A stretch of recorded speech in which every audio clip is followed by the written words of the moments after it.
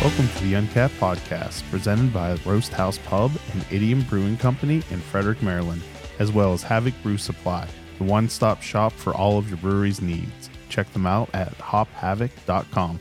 Hey everyone, I'm your host Chris Sands, and today we are talking about Warehouse Cinemas, one of my favorite places to go in Frederick. Can you introduce yourselves?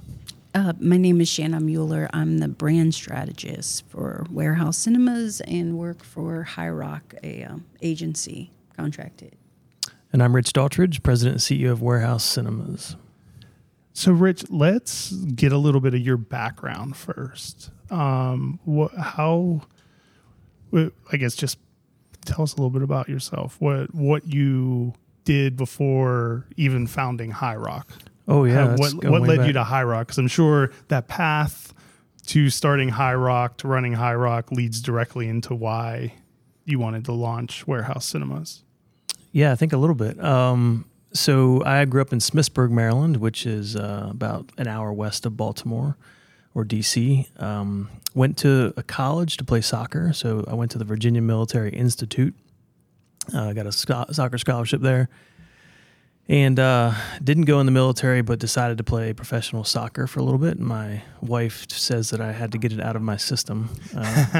So I did that for off and on for about 5 years, and played for the Baltimore Blast, which is our local indoor team. Won a few championships with them, played a couple years outdoor. And then, we started having kids and soccer. I was an average professional soccer player is how I describe it. So we needed to make more money. So basically started a company called Premier Web Solutions back in 2000, which was building websites, and played soccer and did some website design, learned it myself with a website for dummies book. And from there, I bounced around to a couple firms. I sold it and then bought my non-compete back and started High Rock back in 2005. About 3 years into High Rock, it was going well. We had 35 employees, I think, at that point, doing well. Had an office in Baltimore, Frederick, Hagerstown. And for anyone not familiar with High Rock, what is High Rock? Yeah, so High Rock is a marketing agency specializing in a little bit of everything: website design, branding, video production, 3D virtual reality. And so we call ourselves a boutique agency, so essentially a marketing agency. So 2005 is when High Rock started. 3 years later, I should say almost 5 years later, 2010, we decided to take over our local cinema, which was in disrepair, a little bit outside town in 2010. Had no idea what we were doing back when they had 35 millimeter reels, and jumped into the deep end, tried to figure out. I just felt like the cinema could be turned around because with amenities and food and beverage options and things like that. So that was 2010. And then from 2010, we ran it for 8.5 years, I guess it was, and we got approached to sell it. We ended up selling it and parlayed those funds into Warehouse Cinemas Frederick, which was our flagship location. Bad timing. It was at the beginning of the pandemic, and but we fought through, opened that location, and since then we've opened 2 more locations under the Warehouse Cinemas brand. And which is, for multiple reasons, remarkable. One, getting your start when there were no movies, like first run movies coming out, and people half the time weren't allowed or were too nervous to even go see a movie, but were able to parlay that into opening 2 more locations.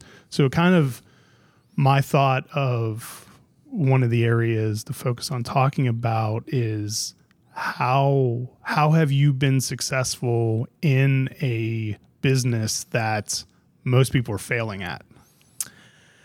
Yeah, a lot of different reasons. I think we've been fortunate to be successful. I don't take it for granted at all. I think we were ready to open in April of 2020. So, we're like a month after everything shut down, and we're like, we'll be closed for a month. It'll be a month or two. Everything will be fine. We'll be fine. We'll open back up. And we didn't open. Maryland did not allow us. It was one of the last states to open cinemas until September of 2020. So, you have to go back to the core of why you opened a movie theater, which is an experience-based concept. So we didn't have a lot of content from Hollywood, so we hustled around retro films and events. And I mean, I remember before we even opened, we gave away free popcorn in the parking lot of Frederick, and I had an orange cape on. I'm an introvert, so that was a lot for me.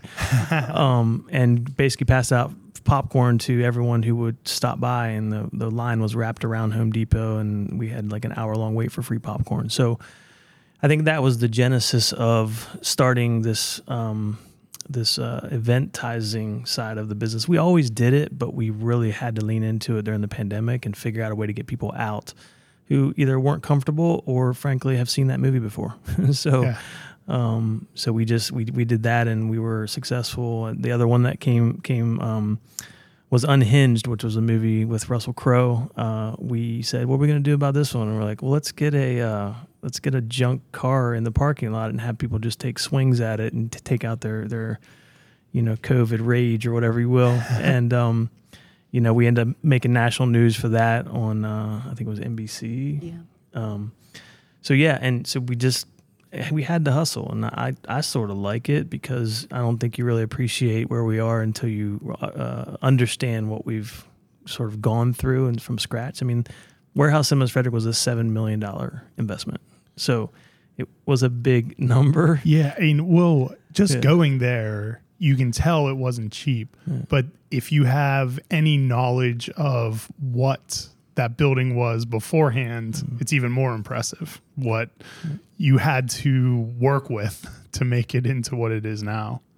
Yeah, and I remember the first time we walked in, we were flying back from LA on a business trip, myself and Greg Mills, our COO, and got the email from Richard Griffith from Frederick County Economic Development, said, hey, there's an abandoned mall that has an abandoned cinema in it, and we just didn't even know that existed. So we went the next day on a Saturday morning and walked through it, and it was its own horror film, abandoned mall, graffiti on the wall, and pretty depressing. So what we were able to do is turn that space around and sort of even lean into the nostalgia of the Fredericktown Mall.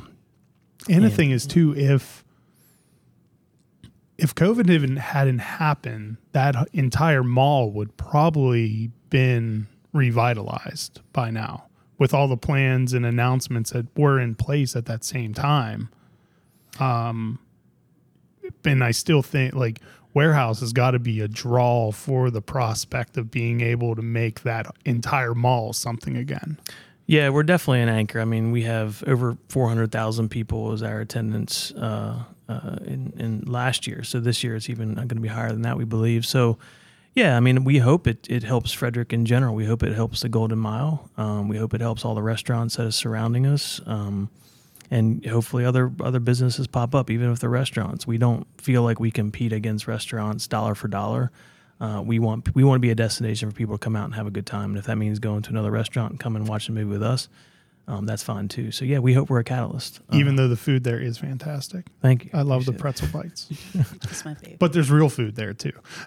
It's a funny story. When we were shut down for COVID, we were trying to figure out a menu when nothing was open to do test kitchens. So they would ask me, okay, are we on track or off track with their menu? And I'm like, what am I supposed to do to even get this thing off the ground? We came up with this elevated comfort food model with grilled cheese and flatbreads and hot dogs eventually.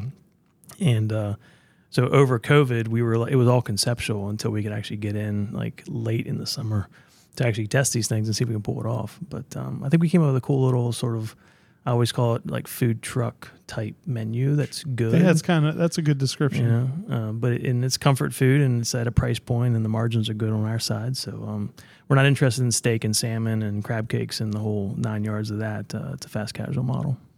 Yeah, I used to love going to the movies. It was one of my favorite pastimes, and then I didn't for the longest time because it was just a miserable experience. It had become like the value proposition wasn't there. It was so expensive and the seats were uncomfortable.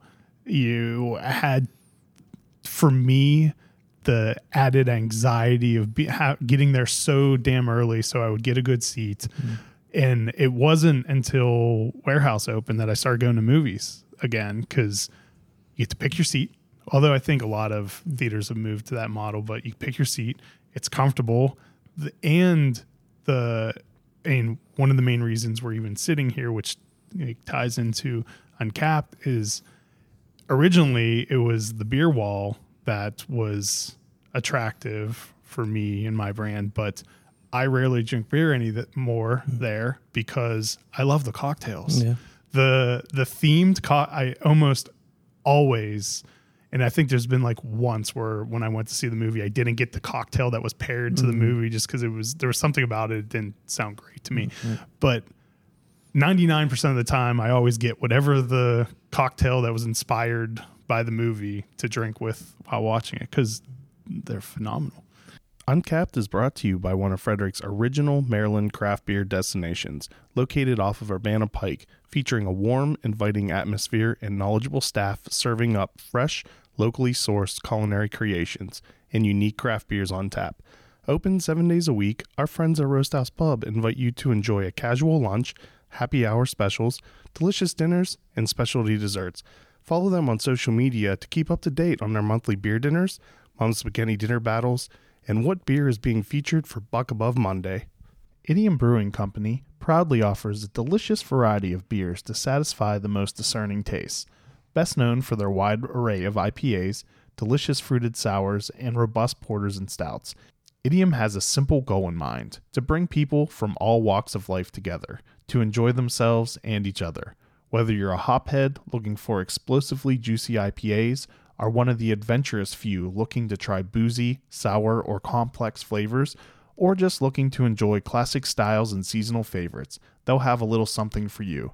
Idiom Brewing Company is located in downtown Frederick, just south of the intersection of East Street and East Patrick Street, with ample seating directly on Carroll Creek.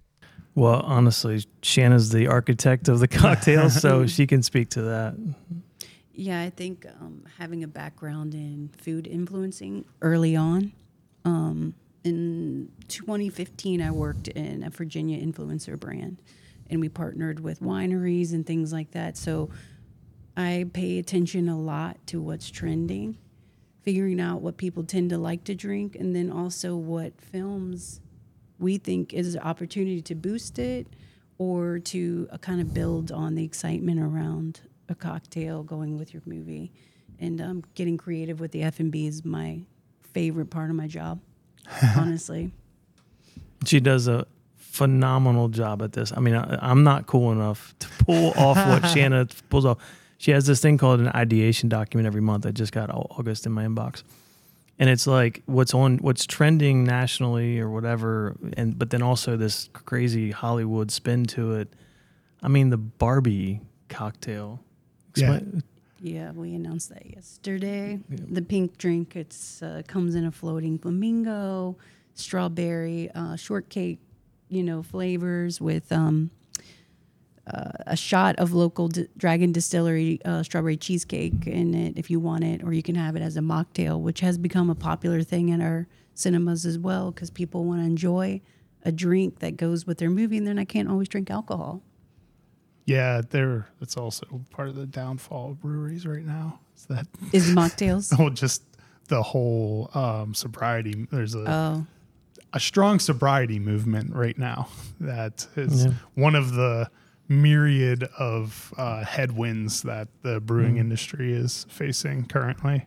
Did you say the inflatable flamingo? Did you ever say? Yeah, it comes in an inflatable. So it's hard to describe, but like this little mini flamingo that's inflatable that the cup goes inside of it. I was so drawn to the smoked Manhattan. Yeah. And because I just got the email an hour or two ago about the what's the Oppenheimer. But no, what's the double feature called? Barbieheimer. The Barbieheimer email, and so it had the picture of the two cocktails. I didn't even notice the flamingo stuff because just the smoked Manhattan looked so cool. Yeah, the F&B manager at our Leitersburg location reached out a while back about a bubble gun that can make flavored smoke bubbles, and we were like, Oppenheimer, right?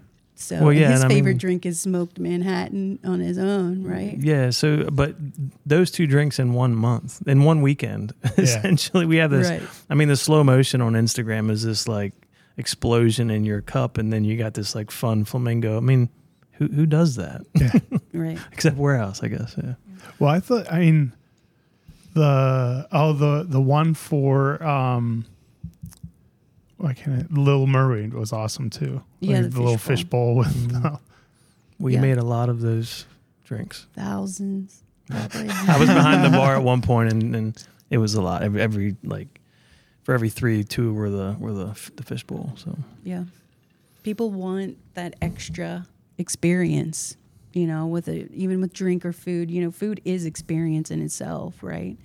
Evoking emotions and memories around food and drink is important. So, and movies do that. That's why we believe in it so much, right? Building memories, and food ties into that too. What's more popular at the cinemas, the beer walls or the cocktails? that's a question for other people. I think we just market it and put it out there, Yeah, and then high okay. five on Monday morning. Good job, guys. Yeah, no. So I'm pretty sure cocktails have taken over. If not, it's pretty neck and neck with our beer. Our beer wall is still cool. Like you have 28 taps in Frederick. In Baltimore, we have 40 taps. In Hagerstown, we have 36 taps, I think. So it's still pretty cool because we've added to that wall, at least in Rotunda and in Leitersburg and Hagerstown, cocktail options as well. So we have 4 cocktail options, 4 wine options, red and white, and then the rest are beer. So so I guess those count as cocktail revenue, but the beer is still popular because it's a lot of local stuff and people can try, and there's always going to be something on there that they lean towards. They're not all IPAs, Then we have a couple nitro lines as well. So Yeah, it just like the cocktails are just always so eye catching too. Yeah, it's true. well, But, and I think it's the foundation of who we are missionally. Like our mission is to create moments worth remembering, and so we most of what we decide to do is filtered through that lens. And so when we think about a Barbie drink with an inflatable, like it's an experience because you're with your friends and you're all drinking this interesting like flamingo wrapped cup, right? And then you have an experience that allows you to recall that movie, and the movie just gets elevated from there. Not to mention it's apparently a good movie and it's going to be fun anyways. But people have come for the drinks without even wanting to see the movie. We did the Winnie the Pooh horror parody drink. Oh yeah. Ticket sales were not great, but people came to just have the drink, right? So it was called Blood and Honey or something like that. I remember that one. Yeah. That was actually one of our most popular drinks on social media and least popular films. Yeah, and I think That's interesting. Yeah. Is that so? You've kind of semi-recently expanded that whole area and kind of like advertised as a place like, hey, you don't necessarily even need to come here for a movie, but it's a cool place to come hang out and have a couple drinks. Yeah, especially in Baltimore. Baltimore, we took over 2 spaces. One was a former Growler USA space that was a small, narrow retail spot.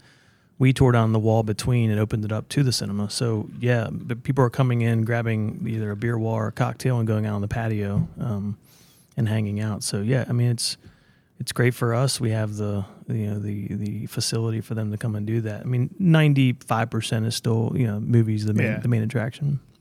But, yeah, it's definitely getting attention. And what the team, and Shanna leads the team on the social media side of it, and then we have a marketing person per location.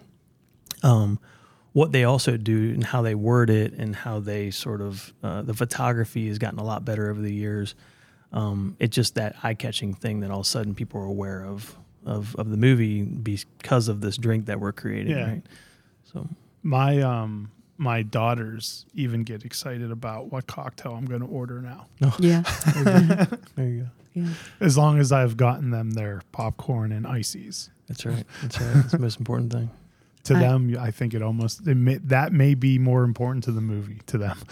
Yeah, to some people it is. Yep. I not that long ago heard someone in the industry say people don't come to the movies for a drink. And I said to Rich, I don't believe that. I think we can change that, right? People do come to the movies to get a drink at Warehouse Cinemas, I think. Well, and I think that's proven. I mean, we don't just say that because we think we're cool and whatever, but even in Hollywood, I've been able to, with Warehouse's sort of trajectory and performance as a really small player, actually, in an industry full of publicly traded companies, we've made a name for ourselves. And so I can go to the studios in Hollywood and say, hey, thinking about doing this event. We had a Dungeons and Dragons event that we partnered with Paramount. Well, Paramount came to us and said, hey, we would like to ship you stuff from South by. That's awesome. And could you pull off an event? I'm like, yep, talk to you in a couple of weeks. And we basically planned it, pulled it off, and then I walked around with a video and sent them it that night. And we overperformed on that film. So it's reflected in the box office for the fact that we offer more than a movie. It's the layering in of the experiences that calls people to say, you know, what do I want to do tonight? Because we're essentially competing with entertainment dollars. Yeah. Right. And so which there are plenty of competing options, including your own house. I mean, exactly. While the screens and the sound systems at Warehouse are top-notch technology and current, they're still like, you can put it together a pretty damn good home theater system at home. That I don't think that alone is the drive that theaters had a decade ago as the main reason to go to a movie theater to see a movie. Well, yeah, because that exclusive content that used to be months and months. I didn't even think of the timing part of it. The window has shrunk to the point where and we understand the other side of the equation with Hollywood. I mean, they have to make a level of revenue on streaming at some point, right? So we're calibrating that still, and we're having big conversations as an industry with Hollywood. But yeah, you still have to. It has to be a compelling reason to get off the couch and go out to the movies. And you're like to your point, you can get a big, huge screen, have a really comfortable chair. You can have probably the same alcohol. You can't have an explosion in your drink like the Oppenheimer drink, or you can't have the inflatable, but. So you have to figure out a way to make that compelling and create a moment worth remembering. And what I was going to say earlier is that we've been fortunate in that we've grown a market in the case of Frederick, Maryland. Like when we go to Hollywood, we don't just go in and take certain percentage of the market. We've actually changed consumer behavior where people are thinking, what do I want to do tonight? Wait, I might want to go to the movies now because there's this elevated experience.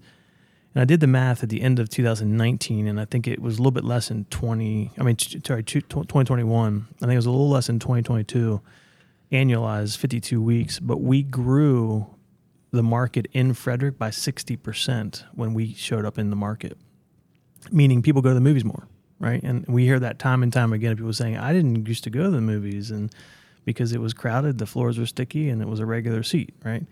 And so now we're seeing that people are like, I want to go to the movies because of these experiences. And so we've grown the market by a big number in Hollywood's, noticing. So it's fun to be in that position where you're sort of, I don't know, a progressive player in a traditional industry. Yeah. Great beer starts with great ingredients. At Havoc Brewing Supply, they offer a wide selection of premium hops, fruit purees, malt, cleaning supplies, and more. Their family-owned business is dedicated to helping you create the perfect beer. Havoc offers flexible contracts, lightning-fast shipping, and unrivaled customer service. Join the Havoc Brewing Supply family and elevate your brewing game. Shop small, brew big, grow together. Visit havocbrewingsupply.com today to learn more. McClintock Distilling is Maryland's first and only certified organic distillery, handcrafting gins, whiskeys, vodkas, and cordials from non-GMO organic ingredients in downtown Frederick. Named the best vodka distillery in the country by USA Today, best gin in the world at the International Spirits Competition, and double gold at the World Spirits Competition for bourbon, rye, and gin. Open now for tours, tastings, and classes. Come sample the most awarded distillery in Frederick today. And to the point you had made earlier, Shannon, where the person was completely wrong about saying that no one goes to the movie to have a drink. I mean, I obviously have a very niche friend circle, but a lot of my friends will go to the movies at Warehouse because they can have a drink. Right. And like I said, I definitely have a unique, close friend circle of people who are into drinking, but no, and I think the other side of it, I mean, that's the product we offer. When you show up, you have these different products, but some of the secret sauce we talk about is also this level of customer service. Like we want our cinema to have a soul when you walk in, where like someone greets you, and not just greets you because they're checking a box, but actually like, hey, how's it going? What movie you're watching? Hey, how's it going? Have you seen this movie yet? Whatever. Have you seen the trailer?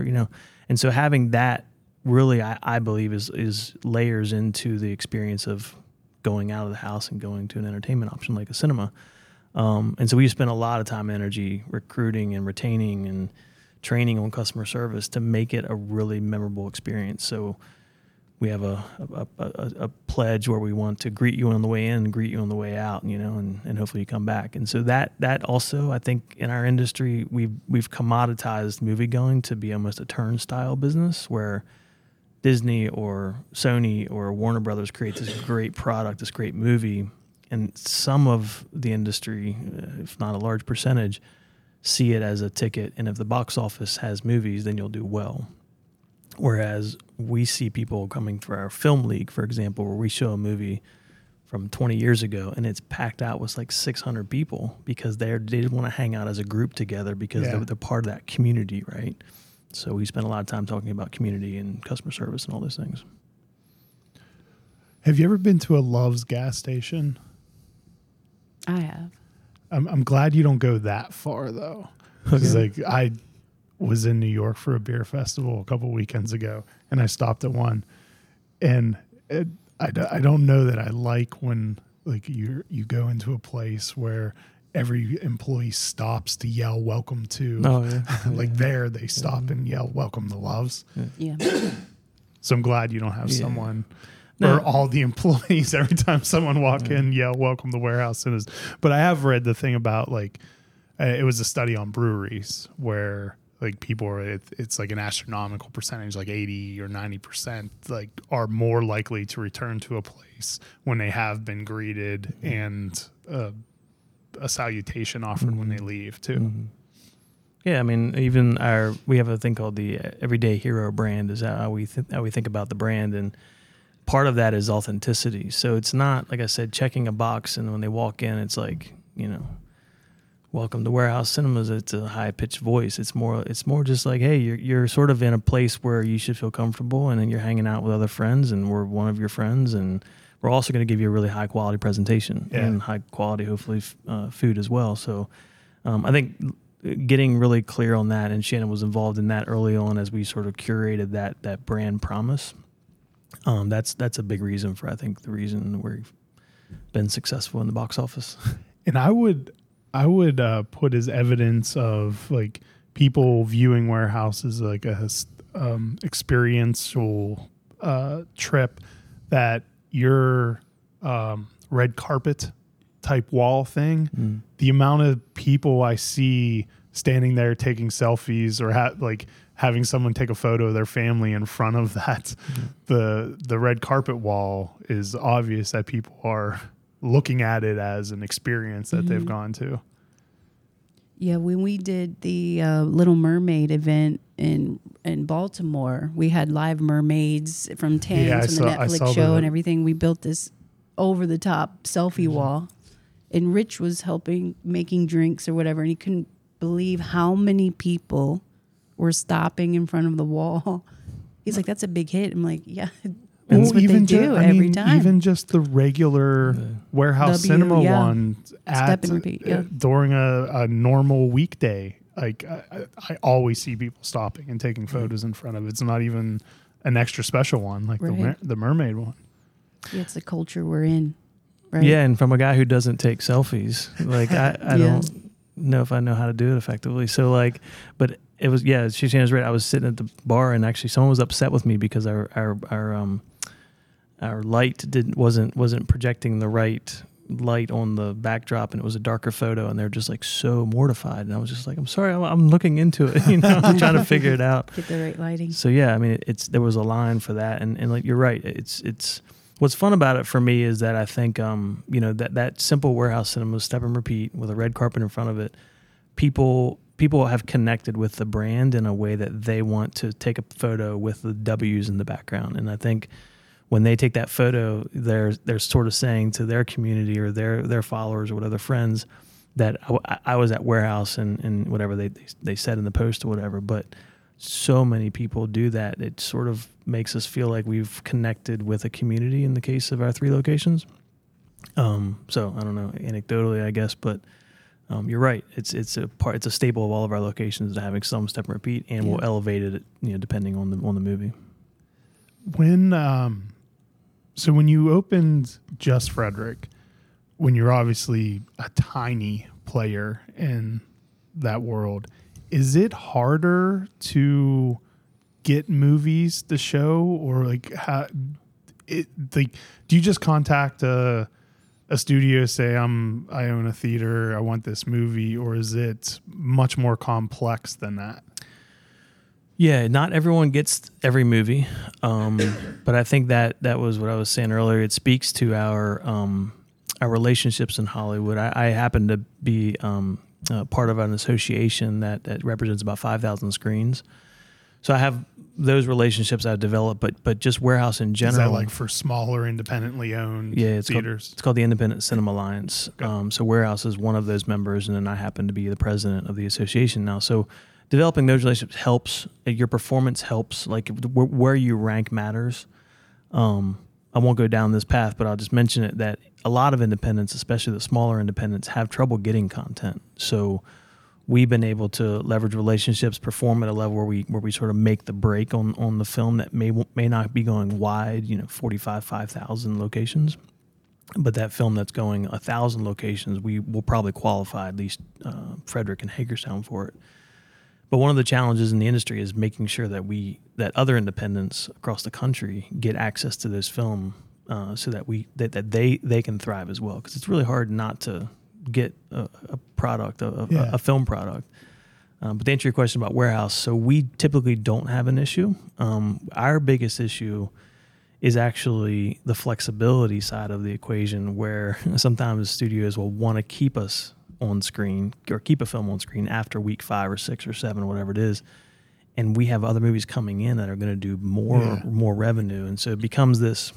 We have a film booker, let them fight that fight for us typically, but then oftentimes the head of distribution or head of sales will send me an email and say, hey, I need you to hold this film or take this film or whatever, and then it's a relationship business. They're in the content business and want the screens, and we want to help as much as we can.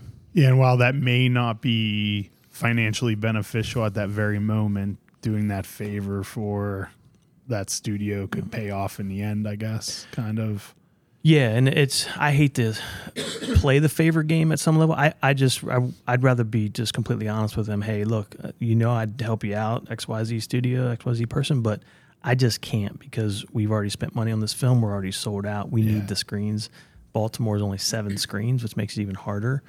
And at the end of the day, I'll probably make it up to you because you're a friend and I want to help your studio as well long term, because it's like business. It's all relationship, right? So like we're not doing it to say, you owe me one type thing. It's more just like, look, I'm going to do what I can for you, but I'm also going to be, objective about the bottom line and the revenue we're going to generate, So how long did it take for Warehouse to prove itself, or it became easier for you to get access to?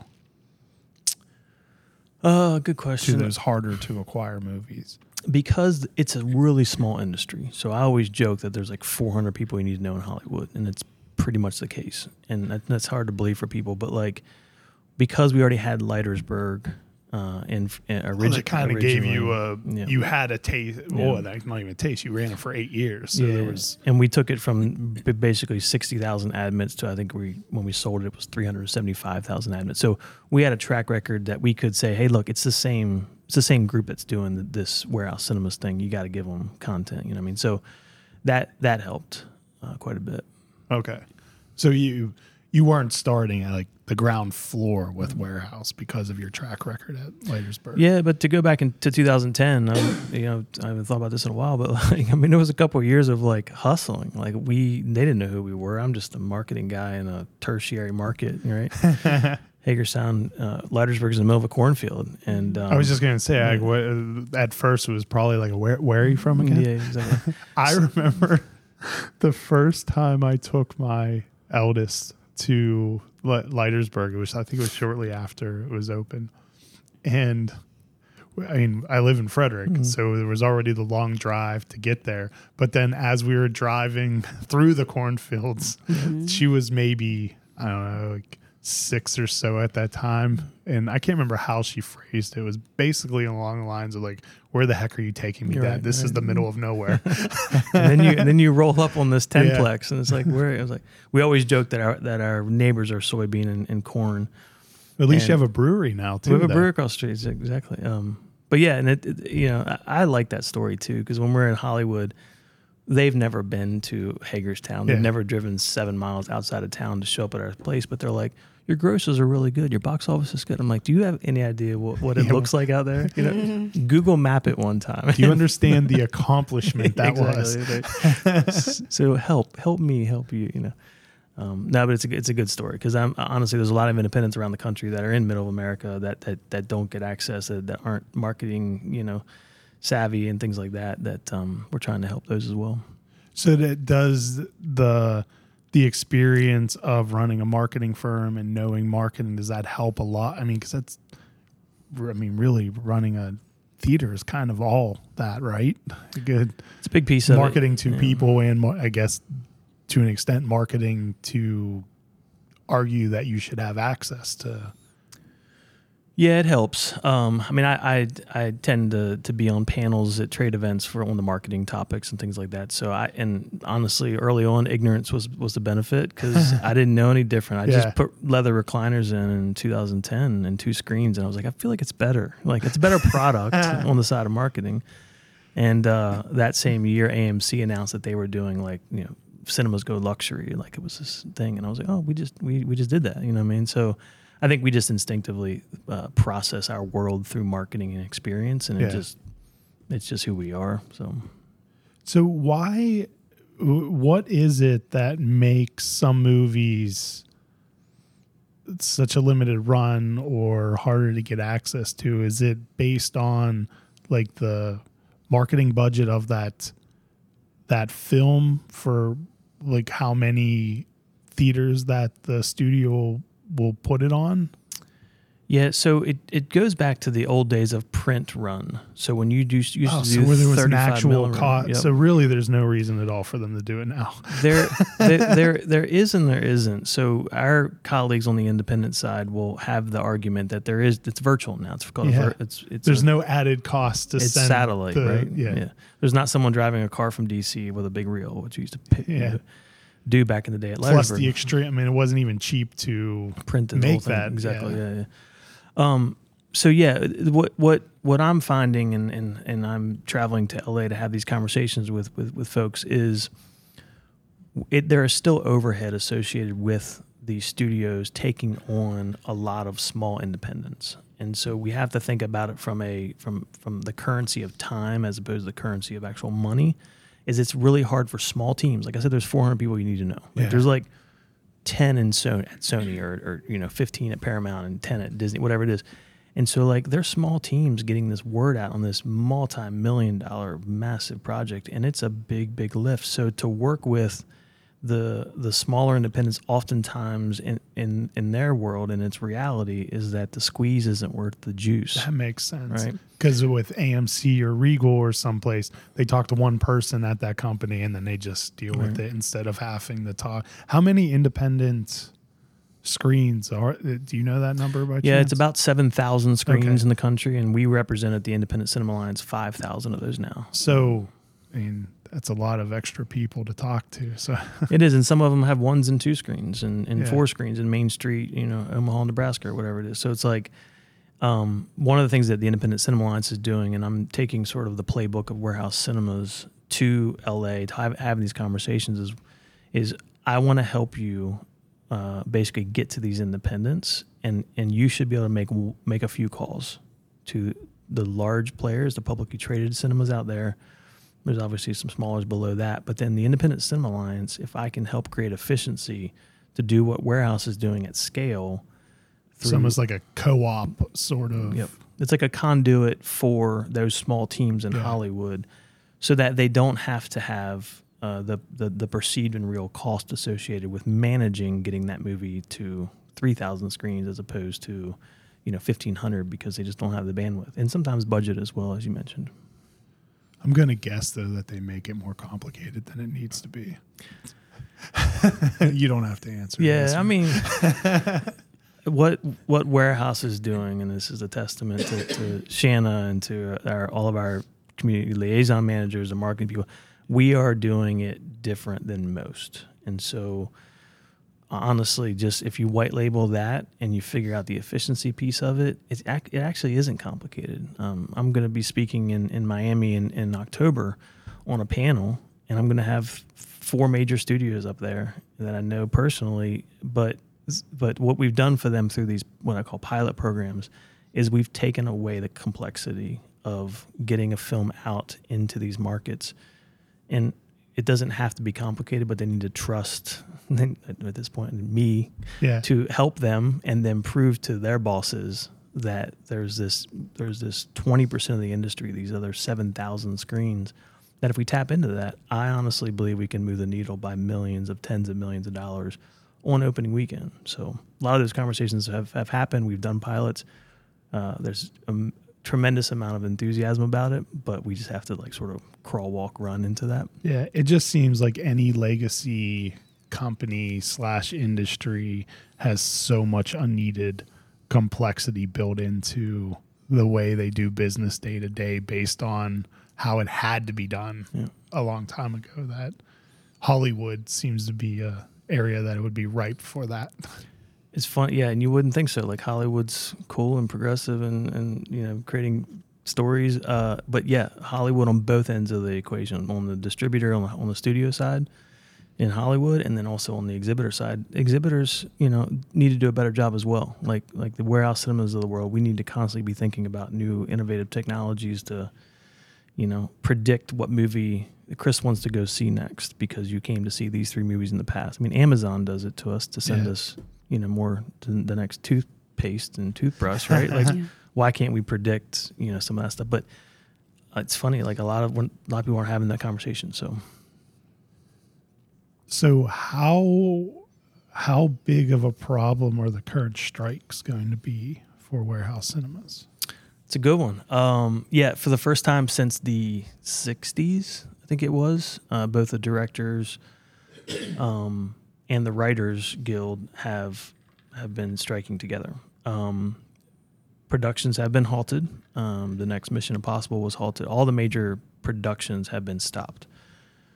It's a problem. It's a problem. If we don't sort it out, I would say by early Q4, I would say we're going to have some issues, some content issues like we had back in 2020. Yeah, that's what I was thinking. 2021. It's kind of like a COVID situation happening again. Although you don't have the audience removed this time, but you have the content issue again. And the content is one of the biggest headwinds we had. And if that happens again, I think it's going to be challenging. I think they're making progress. I read an article this morning that they're at the table, and I think some headlines are making it worse than it really is. I mean, the ecosystem, you need obviously directors, you always need writers and actors. So the fact that they're both together striking, I think is hopefully going to accelerate, a deal. Yeah, that definitely makes it a much stronger bargaining position, because I believe both groups are kind of close to the same hot button issues, right?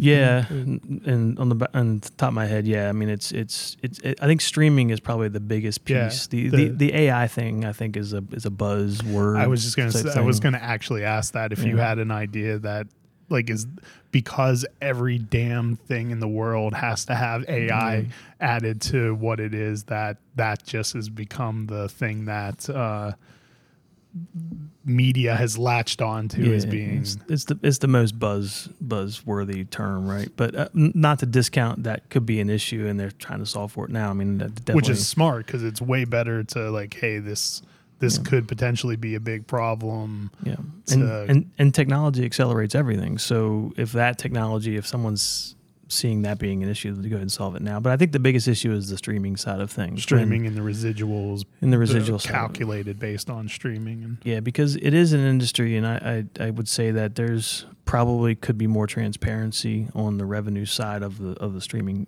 business. And the way I look at it from an exhibitor perspective, I try to have what I call enthusiastic empathy for the other side of the equation, which is the studio side, because they're tens of hundreds of millions of dollars to create this product. And without that product, we don't exist. So they need to make money. And so downstream, they need to make money as well through streaming. I would hope that the talent, in Hollywood also think, everyone needs to make money. Everyone needs to have a healthy ecosystem. It just can't be skewed one way or the other. So I think when streaming, especially through the pandemic, it wasn't a time for probably ultimate transparency and all those things. That I think they're saying, okay, now we're through that, we're back to normal. You make some money at streaming as well, but if you're going to use my likeness as an actor, we should get something for that as well, not just a one-time, Why? piece. I can't remember who it was, but I had read an interview with someone. Actually, I think it was multiple people, because it was just about the transparency thing as whole. And they talked to people who had shows that were Apple originals, ones that were Netflix originals, and they said they had no idea how many people had watched their shows because all of the streaming services consider that proprietary information and don't share it. Unless it's some huge number that they want to tout of why they're... Yeah, it depends on the quarter, right? Like for the quarterly earnings calls. No, I mean, I've this past time around in LA, 4 weeks ago, I met with Netflix. I met with Apple and at Apple headquarters. Had a great conversation with. You were at the spaceship? I think it was that one, yeah. At the One Infinite. No, it's not One Infinite Loop. The big circle building. Well, actually, I don't know that if it was the headquarters, but it was the film headquarters. Oh, okay. But they have apparently 15 buildings in LA.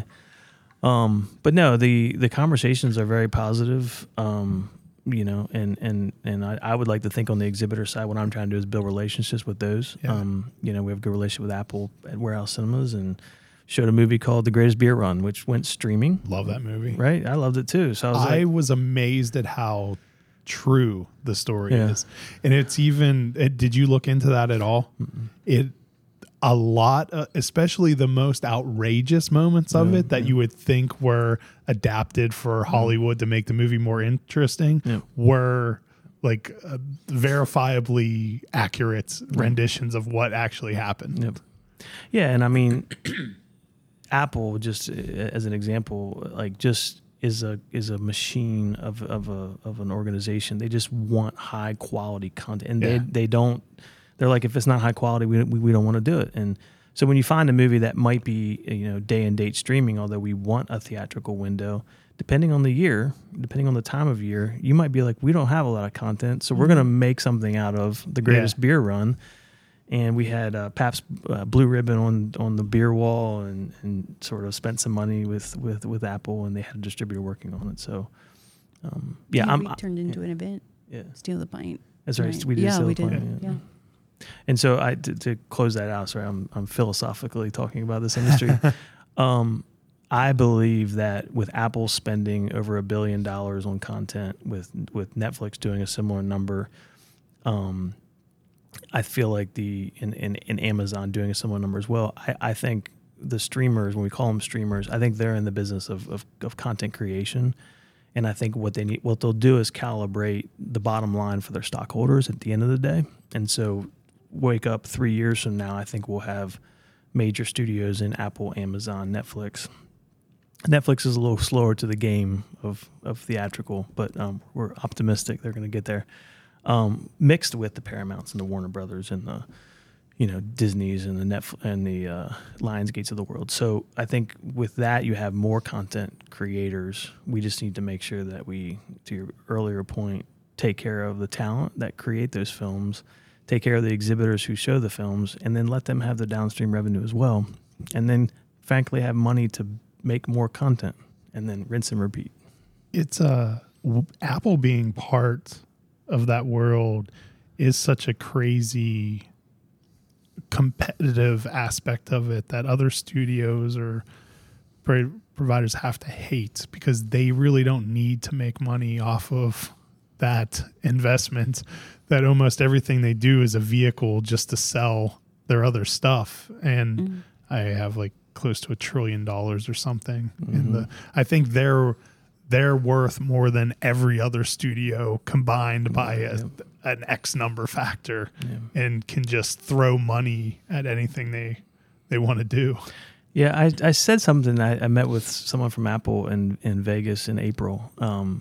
A great meeting, and I said something to that effect, and her response was, "Really?" Like she didn't realize that because that's not the way they think. Yeah, right? I'm sure they're not thinking like, oh, we can just. Yeah, they actually want just high quality, and Apple Plus is a strategy for them, but so is theatrical, and they're trying to do deals with Paramount and Sony. I mean, they're helping distribute the Apple films that are coming out this year.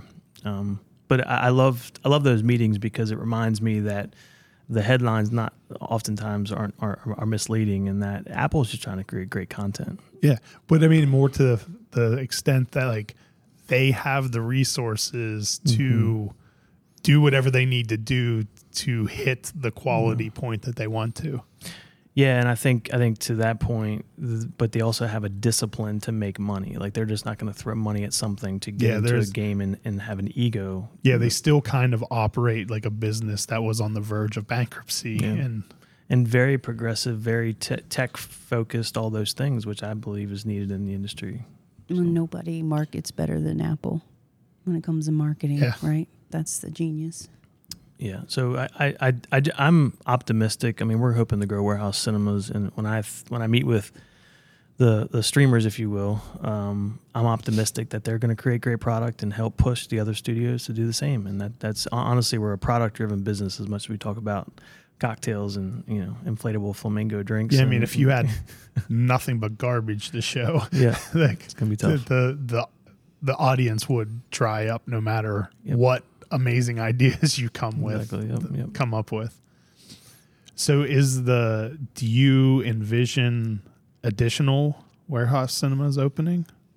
Yeah, so we have 3 in the ground now and operating. I mean, we definitely want to grow, but we're not looking to grow for sake of just adding screens or locations. We are very disciplined about what markets we want to go into. Baltimore is different for us. We're figuring out some of those marketing strategies and product offerings. Just from because of a location or like the. Yeah, it's an urban area. It's right outside the city. It's in the middle of the city, and so it's different. So, we want to grow, but grow in a very, very smart way.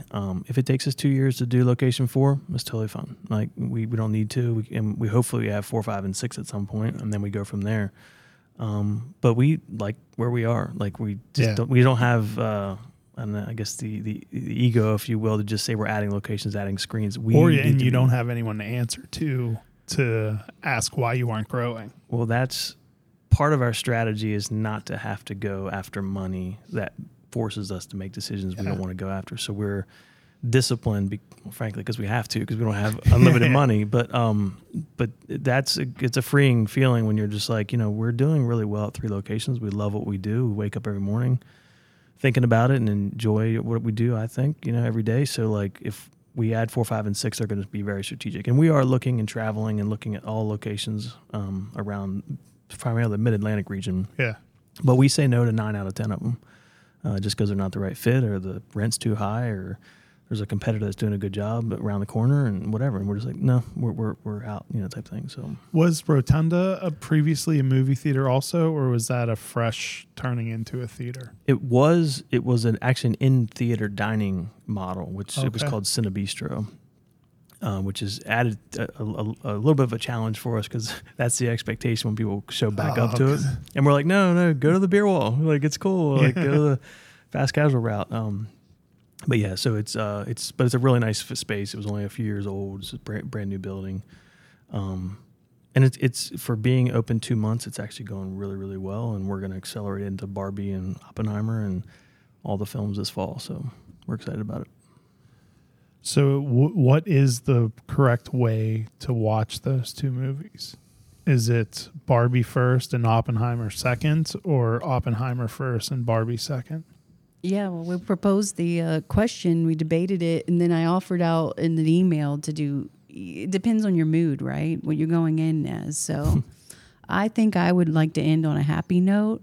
So probably end with Barbie, but some people maybe need some lightheartedness first going in. Yeah, that debate was put forward on Elliot in the Morning. Oh, was earlier it? this Which week. one did you? Yeah, and I guess the conventional wisdom is that Oppenheimer should be second. Yeah. But he was dead set that Barbie should be second because Oppenheimer would be too heavy to end your day on. I agree So with that that Barbie too. kind of is the Yeah. palate cleanser. Interesting that those two audiences have aligned. Yeah.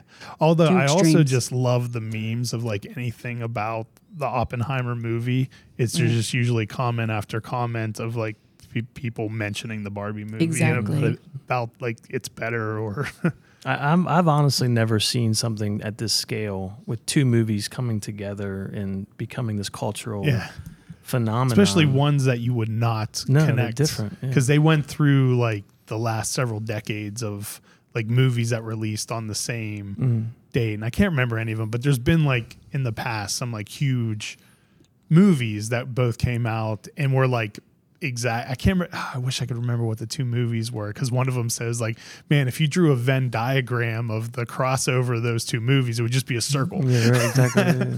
But like Oppenheimer, you would think that there would just be a little sliver Yeah, that's right. on that overlap. No, but you know what it reminds me of is that what I think people are starving for is like the fact to say that they went to a double feature of two totally different movies. They spent 5 hours in the cinema because Oppenheimer is 3 hours and then Barbie's 2 hours. So we're obviously leaning into it and promoting it as well, but we're saying the break in between, make sure you get your free refills on popcorn and soda, you know, try the drink you didn't try before, you know, and, but it speaks to groups coming together, not being at home watching a double feature by themselves, coming together as social beings. And for 5 hours sitting in, luckily in our case, it's all leather recliners, so they can sit there for 5 hours most consistently. So, but it speaks to the eventizing side of it, right? And this wasn't something that Universal and Warner Brothers, you know, figured out and behind the scenes. This is just cultural. Well, yeah, because they're competing movies, right? Like, there's no crossover in the ownership of those movies, right? No, and what's ironic about it is that Christopher Nolan used to be with Warner Brothers, and had a first look at Warner Brothers, and now he's at Universal, and this is his first movie with Universal. So not only they're competing against each other at the box office, but somehow culturally we're like, let's do both. And someone said, yeah, let's do both, and then all of a sudden it's wildfire from there. So I think too, the film with Greta Gerwig, she's a known successful director for people who are really into just film. And Nolan is as well, right? And so to assume that men and women would only want to see great directors or these amazing worlds that they create on screen, I can see the reasoning for wanting to see both of them, because I myself, as a film person, is excited to see both for different reasons. Yeah. But also you trust the director's perspectives on things. And I mean, Warner Brothers created a shortage of pink paint because of the world that they created with Barbie, right? So I think people are excited to see Nolan's view on a story that people know, and then to see Barbie in this way that we've never got to see before. I also wondered too, is Barbie become so much larger than they ever imagined it would? Yeah. Because the movie itself, like the hype and the interest behind the movie. Well, think of it this way. Not a lot of top films are marketed specifically to women, right? Yeah. Some of the top 10 films are not. They're usually superhero, male-dominated films. And Barbie is the little girl's superhero in a lot of ways. That story hasn't been told on the big screen or in a relatable way for a grown-up. So I think there's part of that. I've been saying for months, I came out of CinemaCon, I was like, Barbie is the movie. If the film is done well, it's definitely going to meet a market demand, right? Because women don't get to have big films marketed to them that way as well. So yeah, it kind of all came together, I think. Well, and I think they're cautiously optimistic. I had a call with Warner Brothers on vacation actually a few weeks ago, and they were just coming off The Flash, and they were just like, oof, like that Yeah. wasn't fun. And it was like the week after that opening weekend, and it was just did not do well, and then it dropped like 70% in week 2. I was like, yeah, but Barbie, and they were just like, oh, and then you could just tell their faces lit up on Zoom, and they're just like, we hope so, like we think it has a chance, and I'm like, no, it's gonna go over 100 million probably opening weekend, and I think now I won't say it's a given, but it's a really good shot to go over 100 million, and I don't think that they expected that a year ago when they were putting it together. That was to your point earlier about what did you call it? The enthusiastic empathy, where like for the studios where they spend tens to hundreds of millions of dollars on a bet, basically, and they win a lot, but there are plenty of losses too. I was just saying that today. Actually, there's winners and there's losers right now. It feels like there's a chasm between the two right now, and it's because there's been like some high profile losses where they're just not working at some level, and so it's tough. And that's the empathy side of it. It's like, oof, like I want you guys to do well so you can create more content. So Well, this is definitely a case study for marketing too, for the way they've marketed the film. Mattel, 15 years ago, they were saying Barbie is essentially irrelevant, and they've really focused on repositioning Barbie, creating more diverse Barbies in general, and then they partnered with Hollywood to try to help them. So Mattel's behind that as well. They have a lot of money invested in the success of Barbie. they probably saw what happened with the Lego movies. Exactly, yeah. And then, I mean, if you Google Barbie movie, it turns pink now. I don't know if you guys noticed that, like little pink stars fly out. I'm like, funny. they really put some money, and it's everywhere. I'm sure you see pink partnerships with clothing and makeup, and It's kind of become like a pop culture phenomenon Yeah. at this point. They have to be selling so many extra Barbies right yeah, now. and it's all part of that. Their marketing from Mattel with Barbie as well. My 8-year-old has a birthday next month. That's all she wants for her birthday. And really? see, yeah. I mean, grown women are wearing. There's going to be a lot of women and men dressed as Ken and Barbie in the fashion. They call it Barbiecore, where you're wearing pink and bubblegum pink stuff that's been trending for a while. Anyway, so it's all kind of perfectly aligned. Will you be dressed as Ken at the premiere? no, probably not. He kind of already dresses as I Ken like to be every behind day the scenes. anyway. That would really help sell tickets, Shannon. Yeah. It seems like a No, marketing no one- opportunity. Our teams are all excited internally at Warehouse to dress up. So I wouldn't embarrass my kids like that. No matter what, they My would kids not are find older. that Yeah, cool. no, I have a 21 and 18-year-old. Oh yeah, they definitely. are your wouldn't. kids excited? Yeah, they're talking about it. Yeah. I know your oldest son went to CinemaCon. He was excited for Barbie with me when we Was came he? out of it. Yeah, we were talking about it. He agreed that was going to be one of the bigger films. What Yeah. are the other big movies that you think will be a hit that are coming out this year? Willy Wonka, I think, is going to do well with Timothée Chalamet. Yeah, I have a Color Purple, Yeah, those are towards the end of the year. When's Willy Wonka come out? November, I believe. November. So, an epic film about Napoleon is coming out from Apple with Sony distributing it. That's October. Yeah, with Ridley Scott as the director and Joaquin Phoenix. Yep. Yeah, as a, That should be pretty good. yeah, That's it gonna looks be- actually really good.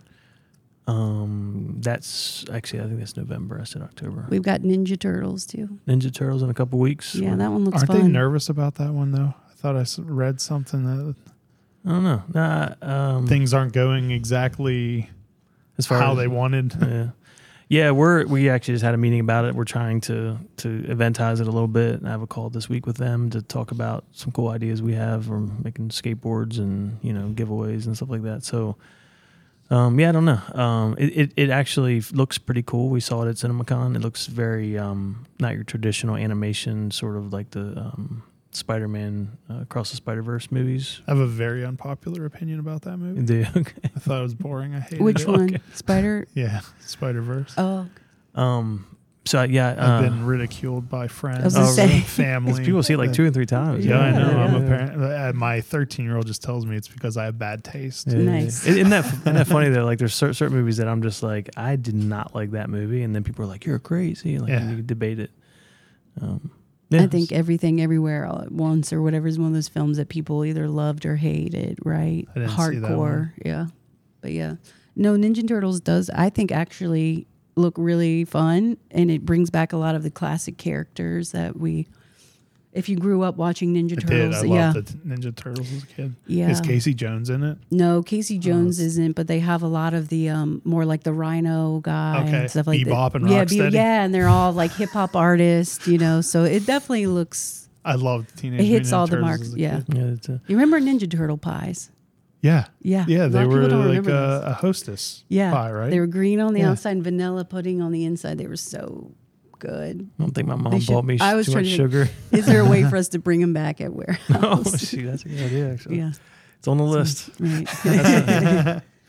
No, I think I trust Paramount, to be honest. Paramount's a really good marketing machine when it comes to films like that, and they tend to accelerate into the very end of the campaign and just are really smart about whatever it is. Like you think of like Smile, the movie, the horror movie where they put people in stadiums and you just you see, Smiling like, creepy. Yeah, I saw the Yeah, movie. yeah. It was I didn't want to, but that was one. My 13-year-old loves horror movies, and she really wanted to see that, and it was a demented movie. Yeah, and then even the most recent Transformers from Paramount. I mean, they brought back the animal characters. They pulled that off. I mean, it's in Transformers was a bit tired for the last few installments, right? Yeah, So yeah, I feel good about that one. I feel like we're missing something in December, something big. In December? Yeah. I don't know. It's such a week over week over week. It's just like there's good stuff coming. I think Q3 and Q4 are probably going to be stronger than last year's Q3. Definitely Q3 and maybe Q4.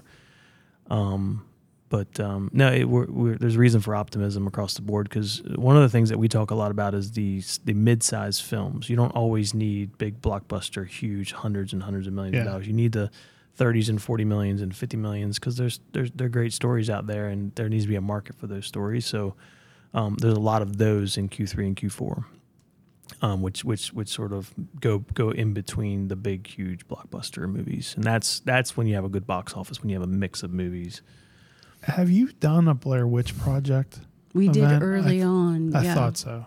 Well, I think there's always an appetite for Blair Witch, and especially in Frederick, right? It was brought So, up recently. yeah. Again, I was like, oh, that would probably because I went to was it the 20th? Yeah, God, I'm so old.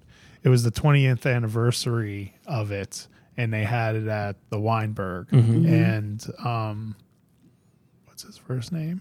Carlos Sanchez. Yeah. Sanchez, Yeah. And like he was there. Yeah. When we did the one at Warehouse, they showed up. So And yeah, he lives yeah, right in, I think, Yeah. Urbana or something Yeah. like that. yeah. We should bring But it it was- back again. Did We they- probably could. Did they just have the 25th anniversary or 30th? It was one of the I can't remember what. I think I one just saw was it at. the other day. Yeah, it would, 25th would probably be around right because that was pre-COVID Yeah. that the Weinberg thing was at. It was really cool. They had a bunch of the the actors from it Mhm. at there was a VIP event, and I was pouring beer for Vanish at it. Gotcha. Yeah, it's actually Ed Sanchez. yeah. Ed, that's Yeah, right. yeah. Yeah. Yeah. I mean, you'd be surprised the demand for people seeing the same film over and over. We've showed Jaws 3 years in a row. Maybe not last year, but the year before. But we have sold out shows at Leitersburg and Frederick for Jaws every day. Mm-hmm. Wow. And I mean, people just can't get in it. We have a And for fun Elf, cocktail. Elf and Christmas time. Oh Yeah, yeah, I mean basically, you can't all day beat long. that. But yeah, Jaws to be shown and sold out. If I were to advocate for anything, Yeah, I think you need to do some sort of like Kevin Smith day to show all of his movies. you got to do a hook-up with Film League. Do they do? Do they? They'll do stuff like Oh, that. okay. Yeah, for sure. Mhm. Yeah, I agree. Just 'cause I love Kevin Smith Yeah. movies. Noted. Yeah, no, Yeah. Do you have, well, actually first, what's the best way for people to stay up to date with what's going on at Warehouse Cinemas? Social media, we're really leaned into our social media. I think it's also helped us a lot. And our email marketing, we do a weekly newsletter and then special promotional emails and stuff like that. Do you have time to answer a couple intentionally stupid questions? Yes. Yeah. Who would win in a battle between a ninja and a pirate? Probably a ninja. That's wrong. That's wrong. I was going to say ninja as You well. do also Yeah. why. Why were we What's wrong? it wrong? I don't really have a good reason. It's just a hill that I will die on. Oh, okay. I mean, they have guns, cannons. They've been through stuff. They're most likely drunk. I just saw. I guess I said that guy. I saw Pirates of the Caribbean on TV the other day, and I was just like, Johnny Depp. I'm not scared of him. Well, they're sneaky also, but just in a different way. They're elusive. It's true. Does pineapple belong on pizza? Yes. You're also wrong on that one. No. What do you think, Rich? I say yes as well. Ham and pineapple. You're not good at these questions. What is the scariest movie you've ever watched? I'll answer it first. I don't watch scary movies. I'm weak like that. So I couldn't answer. I don't know about what's the classic one with the possession, the head turning, Linda Blair. Poltergeist? With no. Linda Blair. Yeah, that one. I can't remember the classic. They're redoing it it's this the year. name of what the priest does. The Exorcist? Yeah, Yes. The Exorcist. That scared me to death. I watched that with some high school girlfriends, and we fell asleep. You know, it's kind of boring in the beginning, and then you wake up at the worst time. Recently watched that movie Barbarian. The real old one? No, Or the new one Oh, that I just haven't came seen out. it. That was actually weirdly good. But Has horror weird. made a huge comeback? It seems like that's a I mean, it's big yeah. genre that there's constant content being pumped out for. Yeah, it's one of the safer bets. It's not easy, but it's one of the safer bets in Hollywood because it's just less expensive to make, I think. Okay. You don't have huge special effects budgets to worry about. And Yeah, but I mean, Frederick they love their horror movies. Leitersburg as well. I guess Rotunda and Baltimore, we saw some good response from Insidious this past weekend. So, yeah, I would say yes. I feel like horror people are very dedicated moviegoers too. I think there is something about going out to the movies and watching something scary and other people screaming or being scared together. it intensifies the emotions. I think that's a fun experience, and it's a less scary one in some ways than sitting at home watching scary movies. To talk about Blair Witch again, I remember going to see that when it was in the theaters. And I mean, you know, social media didn't exist back then. The internet barely did. Yeah. So you had no idea that it was Fake. wasn't what that was. Yeah. I mean, I didn't really think it was real, but like there's still that idea in your head that it was real. It was a terrifying movie. Yeah, yeah. Yeah, and I think what's fun about the horror movies, even though I don't watch a lot of those, is that shared experience. I think when you're in that auditorium and there's a jump scene and you're all scared, it just feels different than you're by yourself. And I would say comedies need to, hopefully, will start hitting again. You know, where you're laughing all at once in the auditorium. That's the shared experience. That's what makes it different. Who would play you in a movie about your life?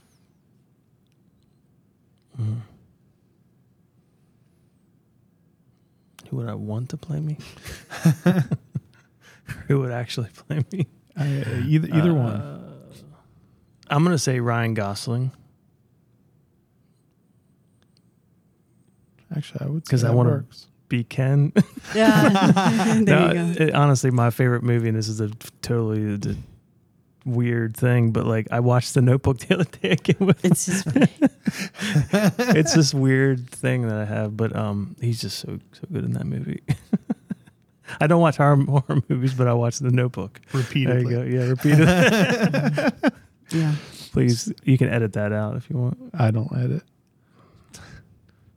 Oh yeah. You know, if I would say Daria would have to actually star as me as a cartoon character or Jane Okay. in the personality. Yeah. Is Die Hard a Christmas movie? Yes. I'm going to say no. Just a movie that takes place during Christmas? Yeah. Am I right or wrong? I don't care about that one. Okay. Our movie was doing the fans would opposite. say you're wrong. Yeah, well. Yeah. Yeah, I don't. But I don't Gremlins have to a- me is the ultimate Christmas movie. So There have been so many times where my wife and I have thought like, oh, this movie we loved as a kid, we should let our kids watch Yeah. this. And then we'll get like 20 minutes into it and be like, why the hell did our parents allow us to watch this? And Yeah. Gremlins was one of those movies that like 2 years ago where we thought like, oh, the girls will love this. And then we're playing it. I've heard people say that quite a bit these days. yeah. So I don't know if we've gotten too sensitive as I've gotten older or if the bar was way lower for. What is the best Robin Williams movie? I'll say I'm not a film buff like Shanna, so I feel stupid for some of these questions. I'll say Mrs. Doubtful. I was going to say that too, actually. But I thought that was like one that you wouldn't. No, I mean, it's a classic. I mean, that's what everyone says. I'll That's the say wrong answer. Goodwill Hunting, actually. I'll say that. That's also a good answer. It's wrong. The best one is 1 Hour Photo. Oh, I forgot about that movie. Movie's phenomenal. Yeah. What is the dumbest injury you've ever had? So when I was playing soccer, I got my my pinky caught in the jersey of a guy and it broke it. It was like sideways, but it wasn't like and I couldn't, I had to come off and then wrap it and go back on. So I had to get pins in my pinky playing professional soccer in Kansas City, Missouri. That is a pretty stupid one. That one was easy. I broke my nose twirling baton. I was used to be a majorette. That is sufficiently stupid also. Yeah. Indeed. Was it like during a twirl or I like a throw threw it up and then I did some spinning? like flip things and then looked up and it would just came boom and hit me right in the face. Weren't you like on the national team? Yeah. Yep. Fun fact. Yeah, majorettes is a big deal. Used to be. We'll do one more. Which one do I want to end on? If you had a pet parrot, what would you teach it to say?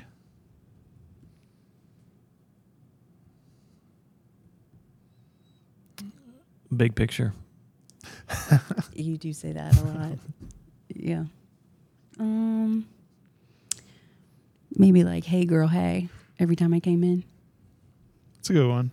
I can tell you that when you ask that question to a bunch of drunk brewery owners and brewers at a party, you get very different answers. I than bet. That's fun.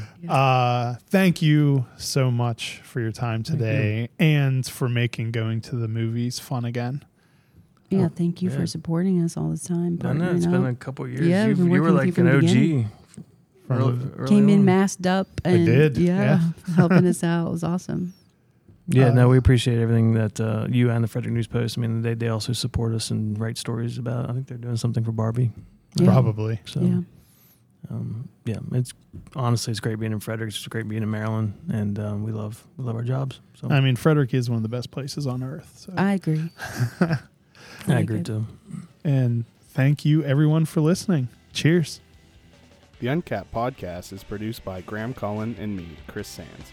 Be sure to like us on Facebook, and if you've enjoyed these podcasts, please leave us a review on Google Play or the iTunes Store. A special thanks to Double Motorcycle for providing our theme music. Thanks for listening. Oh my God, that's good.